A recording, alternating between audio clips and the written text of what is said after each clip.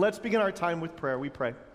Heavenly Father, thank you for this day, this opportunity to gather together. Thank you for the resurrection of Jesus Christ and the hope that it affords us. Lord, we know that nothing else would matter. Nothing else that you said, nothing else you did, none of it would have mattered without the resurrection. Everything from creation through the cross was all hinged upon that one moment where you rose from the dead.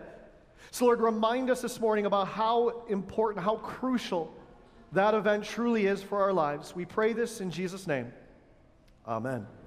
So this morning, as we look at the Easter story, we're going to look at it through the eyes of John.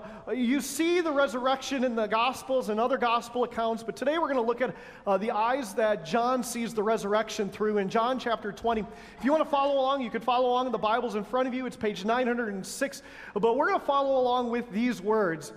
And this is the image of what happens when Mary reaches the tomb. So now on the first day of the week, Mary Magdalene came to the tomb early while it was still dark and saw that the stone had been taken away from the tomb. So she ran and went to Simon Peter and the other disciple, the one whom Jesus loved, and she said to them, "Christ is risen." And Peter replied, "He is risen indeed, Alleluia." No, right? Not at all. That's actually not what happened in any way, shape, or form. Which is why when we love saying, "Christ is risen," that would have made no sense to Mary, Peter, and John. In fact, if Mary had gone, and she didn't go because to tell Peter and John he was risen, she didn't believe that, but if she had, Peter would have been like, "What is wrong with you? Like, what are you talking about? He's dead, he's in a tomb. Like, did you go to the wrong one? Like, let's go back. Here, I'm going to show you." You see, though, the resurrection is the most pivotal, important moment in all of history. Everything else hinges upon it. But it's also the most controversial because it's the one moment in Christianity that most people dispute who don't believe in the gospel. They don't dispute a historical Jesus. There are non-Christian documents, non-Christian historical accounts that talk about this Jesus who walked among people, who taught people. He was a great teacher who did what they called magic or sorcery. We would say in the scriptures that's called miracles. Who was persecuted, who suffered, who died, and then it stops there without the scripture account. And the resurrection is the pivotal moment. It is the most important. It's the one that most people who don't believe in the gospel will point to and say, "I can't believe in Jesus because I can't believe that a dead man came back to life." But neither could the disciples. And in fact, I know that this morning there are probably some of you who are skeptical that this ever happened, that this resurrection took place. And we are glad that you are here, because we believe that God has the answers to all of our questions and all our skeptical beliefs. And we believe that Mary and the disciples would have been in that exact same place on that Easter morning, questioning how in the world can the resurrection happen? But the fact is, they should have known. In John chapter 2, Jesus said, as he was teaching, he says, "If you destroy this temple," talking about himself, "in 3 days I will raise it back up again." Or in Luke chapter 8, he tells his disciples, "The Son of Man must suffer, he must be handed over to the chief priests, and he must be put to death. But don't worry, in 3 days I will rise again." In John chapters 13 and 14 and so on, he starts giving them this image of what the resurrection will be like and life without him on earth when he rises from the dead.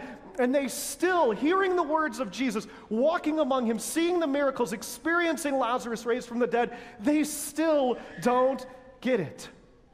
Why? Why is the resurrection so hard to believe? Well, it's because if you believe the resurrection, then everything else in your life has to change. It does. If you believe the resurrection, then you believe that Jesus is Lord, not just the Lord of the Scriptures, but the Lord of your life, and it changes everything. And that's what we see in the lives of Mary and Peter and the disciple that Jesus loved. And as we read that the disciple that he loved, that's John in our text. In fact, this is actually what happened in John chapter 20. It says, "Now on the first day of the week, Mary Magdalene came to the tomb early while it was still dark, and saw that the stone had been taken away from the tomb. So she ran and went to Simon Peter and the other disciple, the one whom Jesus loved, that's John, and said to them, "They have taken the Lord out of the tomb, and we don't know where they have laid him." Do you hear the distress, the despair? Like, we don't know where he is. Well, what could they have done with him? That word "know," we're going to see it pop up a couple times. Sometimes it's translated as "know" in this text, and sometimes it's translated as "see," the ability to see. I can't see him in this text. What that word really means is to know or to see with understanding. And what she is saying here is I don't know. I can't see with any kind of understanding where they've taken him. So Peter went out with the other disciple, and they were going towards the tomb. What that seeing with understanding means is a little bit like this. This is a picture of abstract art. I don't know how many of you love abstract art, but it is a picture of abstract art that is created by Andy Hahn. And he did a video explaining what this abstract art is about. But since I know all of you know the answer to this, I'm going to let you take a moment and show your great artistic understanding and being able to interpretate this. And so turn to the person next to you or around you and tell the person next to you or around you what you think this abstract art means. Go.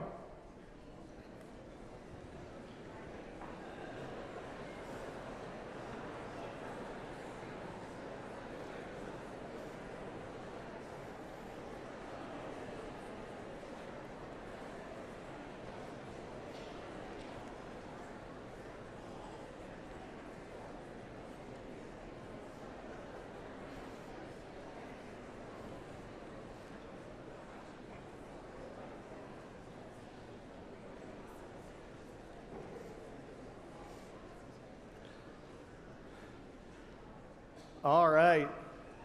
You know what's great to watch? I think all the kids knew exactly what it was because they're pointing and just showing everything, every aspect of it. So but what he said is this, and we'll see how many of you got this right, that the bold, solid white lines going up and down are to show societal structures all around us, like news and media and all of those things that have been set up in our culture.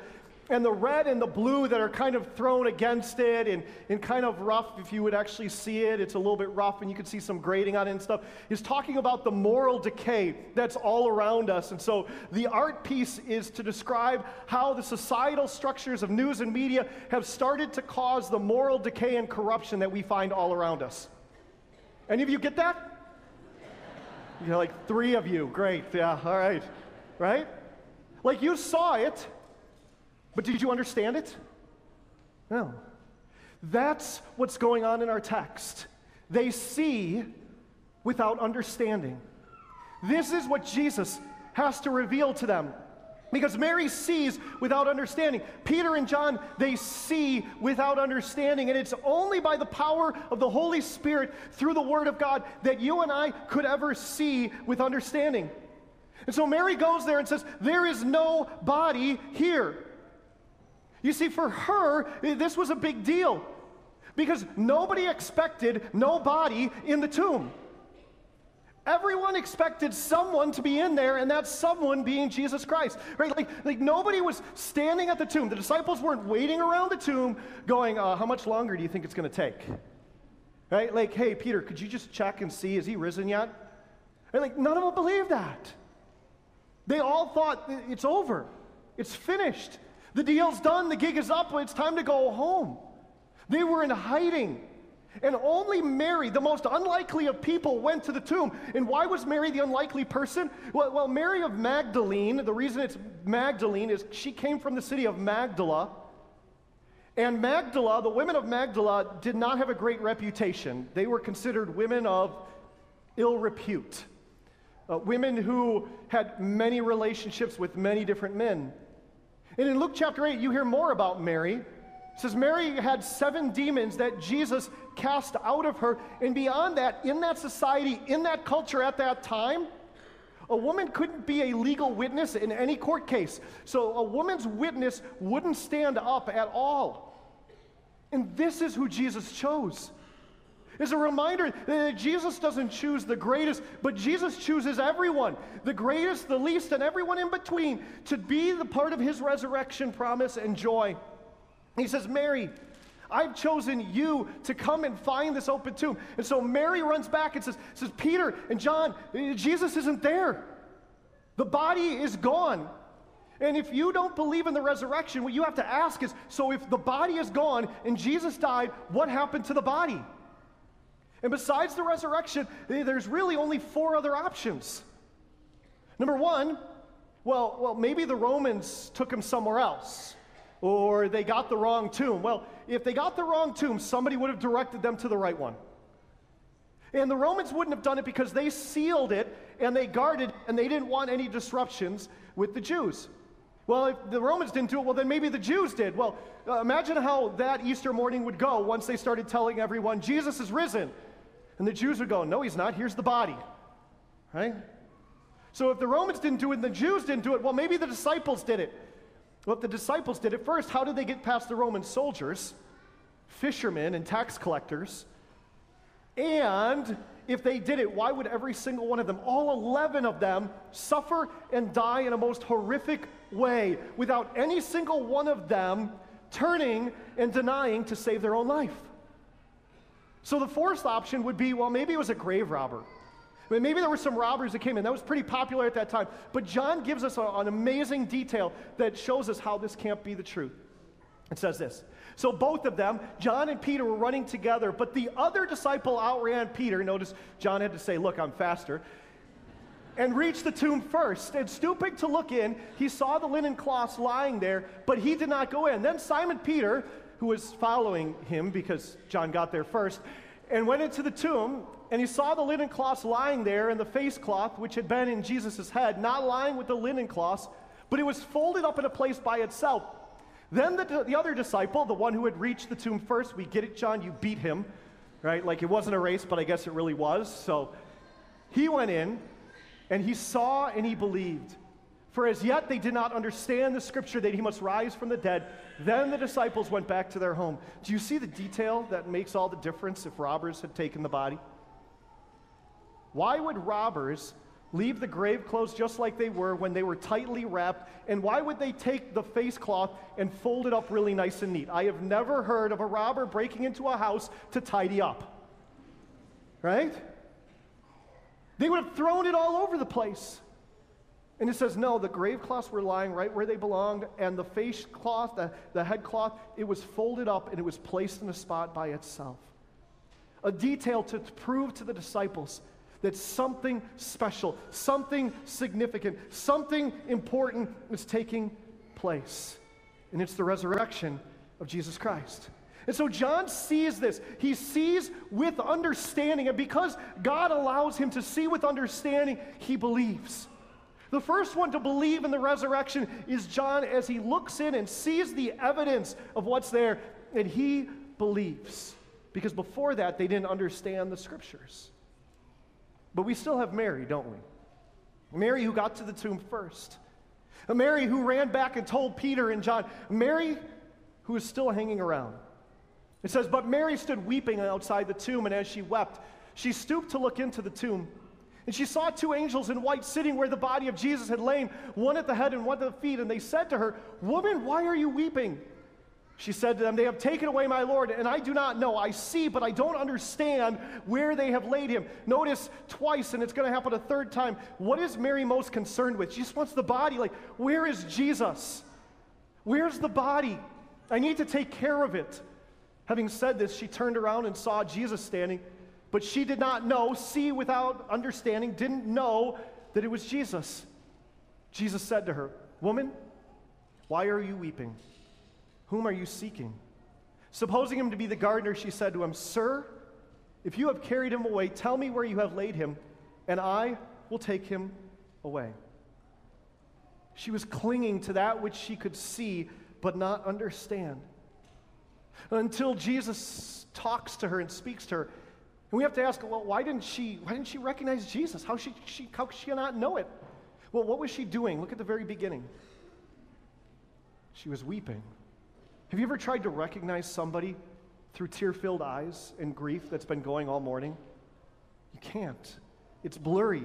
You can't see. And so her eyes are blurred just like her faith is blurred right now. And Jesus says, whom are you seeking? And I believe he asks us that question today. In your life, what are you seeking? What are you running after? What are the answers that you are seeking for your life? What are you looking for to bring you stability or bring you peace or to help you move ahead in life or to bring you comfort in the midst of your grief or to bring you triumph in the midst of seeming defeat? What are you seeking? She was seeking a body. But Jesus says, I have something so much more that I'm about to show you than just a dead body. And Jesus says in your life, whatever you're seeking for yourself, a name or comfort or possessions or a greater job or a greater livelihood, whatever you're seeking, Jesus says, this day I want to show you something greater than this world could ever offer you. And so Jesus says this, Mary. That's it. You're like, really? That's it? That's all he had to say. He just said her name. And today, Christ says your name. He calls you by name. He called you by name to be here this morning. It is no accident that you are here to worship the resurrected Jesus Christ. He has called you by name so that your eyes might be opened and your heart might see and understand and receive the one who is the resurrected Jesus. He just said, Mary, and she turned and she said in Aramaic, Rabboni. That's all she needed was the voice of the shepherd, because the sheep will always know the voice of their shepherd. And he says, don't cling to me, because she jumped on him. She clung to him. And Mary, it says, went back and announced to his disciples, now I have seen the Lord. Now my eyes are opened and I understand. I see with perceiving, because Jesus has opened my eyes. That's the power of the resurrection. And the resurrection changed Mary's reality, and it changed John's reality, and the resurrection changes your reality, and it changes my reality, and it changes the reality of this world. 2,000 years it's changed the reality of this world. So that those who were believing Jews in Jesus Christ no longer worship on the seventh day, the Sabbath day, but instead on Sunday. So for 2,000 years, churches have been filled and holidays have been built around the resurrection of Jesus Christ and his birth, and people have been flooding to sing his praises because the resurrection changes everything. The resurrection is what we would call the greatest rescue mission in the history of the world. Because if you think about a rescue mission, and maybe those who do mountain rescues, if you've ever seen that, I've watched some of those shows, there's a show about mountain rescues on TV. If you ever watched it, it always marvels me that those who usually need to get rescued are those who have made really, really dumb choices. You ever notice that? Hey, like there's a sign that says, don't go here, and they're like, oh, let's see what's over there. It's like, don't go there, right? It's like a bad horror movie where they're like, where should we go? In the car that's running or behind the chainsaws? Remember the commercial, right? Okay. So it's like, should we go past this sign? Oh, let's just try it. And then they get themselves in this predicament. And you're like, you got yourself there. Why should somebody else risk their life to get you out of it? And that's exactly what Jesus did, isn't it? We made bad choices and bad decisions, and we went our own way. And we didn't heed his warnings, and we didn't listen to his voice, and we got ourselves in a life-threatening predicament, and God came into that situation and into our lives in the greatest rescue mission, the greatest resurrection mission in the history of the world. You and I, we are rescued through the resurrection. I really love this picture for Easter. It's called First Day in Heaven, but I can only imagine that is Mary, the moment that Jesus says to her, Mary. And she sees him for the first time. And she can't help but cling to him, because that is all that she's been looking for. And whatever you are seeking to the answer of Jesus, what are you seeking? That is the only thing that can fill the void in your life.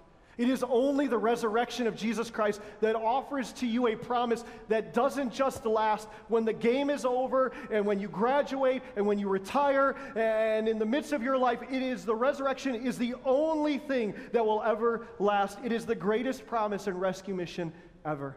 That's what Paul spoke about in Colossians chapter 1. Would you read these words with me? It says, "For he has rescued us from the kingdom of darkness and transferred us into the kingdom of his dear Son, who purchased our freedom and forgave our sins." This is why everything hinges on the resurrection of Jesus Christ. Not his teachings and his miracles, his life and his death, because none of that would have mattered if he had not been raised from the dead. But because he has been raised from the dead, all of that matters now. And God didn't come to make bad people good. He didn't come to make you just a better father or mother, husband or wife, son or daughter, although following Jesus will do that. But he came to make dead people alive, to take the dead parts of your life and make them alive again, and to promise you the greatest hope that there could ever be, and that is the resurrection to eternal life. So that you and I can actually proclaim what Mary should have when she first came to that open tomb and ran back to the disciples. And she should have proclaimed to them, "Christ is risen. He is risen indeed. Alleluia." That is the greatest rescue mission ever, because we are rescued through the resurrection of Jesus Christ. Amen. Christ is risen. He is risen indeed. Alleluia. Let us pray. Heavenly Father, thank you for the rescue that you have given to us in the cross of Jesus Christ and the open tomb, the resurrection that promises us life. Lord, we run after and seek after so many things because our eyes are not opened. We see without understanding or perceiving. So, Lord, open our eyes, but more than that, open our minds and our hearts to see the resurrected Jesus in every aspect of our life so that we might know that no matter what we are running after, the only thing that can fill our lives is Jesus, the one who came on the greatest rescue mission of all, so that we might be rescued by the resurrection to the forgiveness and new life that is ours in Jesus Christ. It is in your holy name that we pray. Amen. Before receiving the blessing from Grace, from our staff and our families, we want to extend to you and your family a blessed Easter as you celebrate the rescue that you have received through the resurrection of Jesus Christ. So receive the blessing of the Lord from Hebrews chapter 13. "Now may the God of all peace, who through the blood of the eternal covenant brought back from the dead our Lord and Savior Jesus Christ, that great shepherd of his sheep, may he equip you with everything good, working in you with that which is well-pleasing. To him and him alone be the glory, now and forever." And all of God's people said, Amen. Please stand for a closing song.